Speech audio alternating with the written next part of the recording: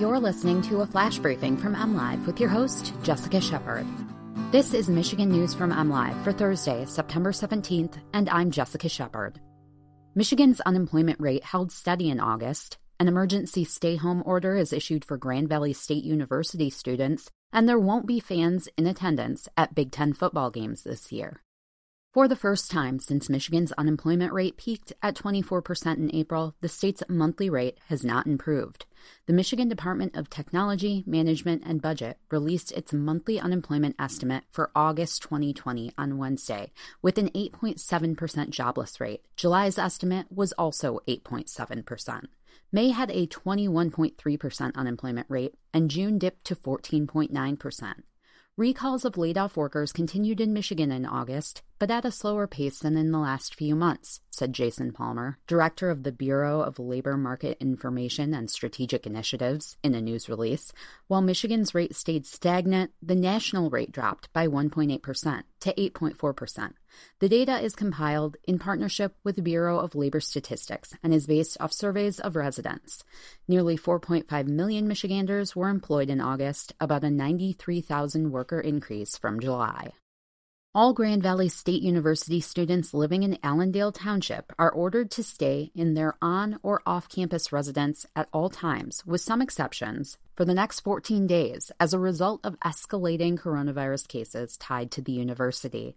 The Ottawa County Department of Public Health issued a mandatory stay-at-home order for all GVSU students in Allendale Township, where the university's main campus is located, beginning at 12:01 a.m. Thursday and ending at 11:59 p.m. on October 1st.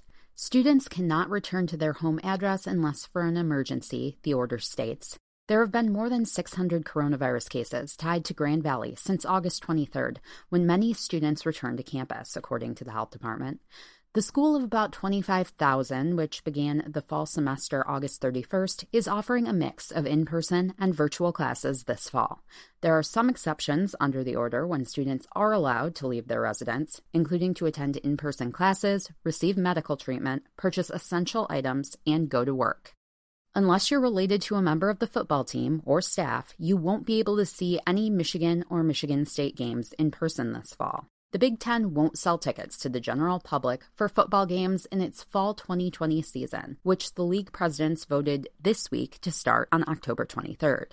The conference is currently looking into allowing family members of athletes and staff members to attend games on a campus-by-campus basis, according to officials.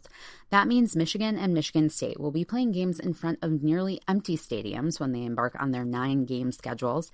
An executive order from Governor Gretchen Whitmer currently limits live audiences for organized sporting events within the state to 100 people. Across the country, college football attendance policies vary amid the COVID-19 pandemic. Oklahoma welcomed more than 22,000 fans for its Saturday opener against Missouri State, while plenty of other programs have opened their season with no fans in the stands. You can always get the latest Michigan news at mlive.com or by following us on Facebook and Twitter. Thanks for listening and have a great day.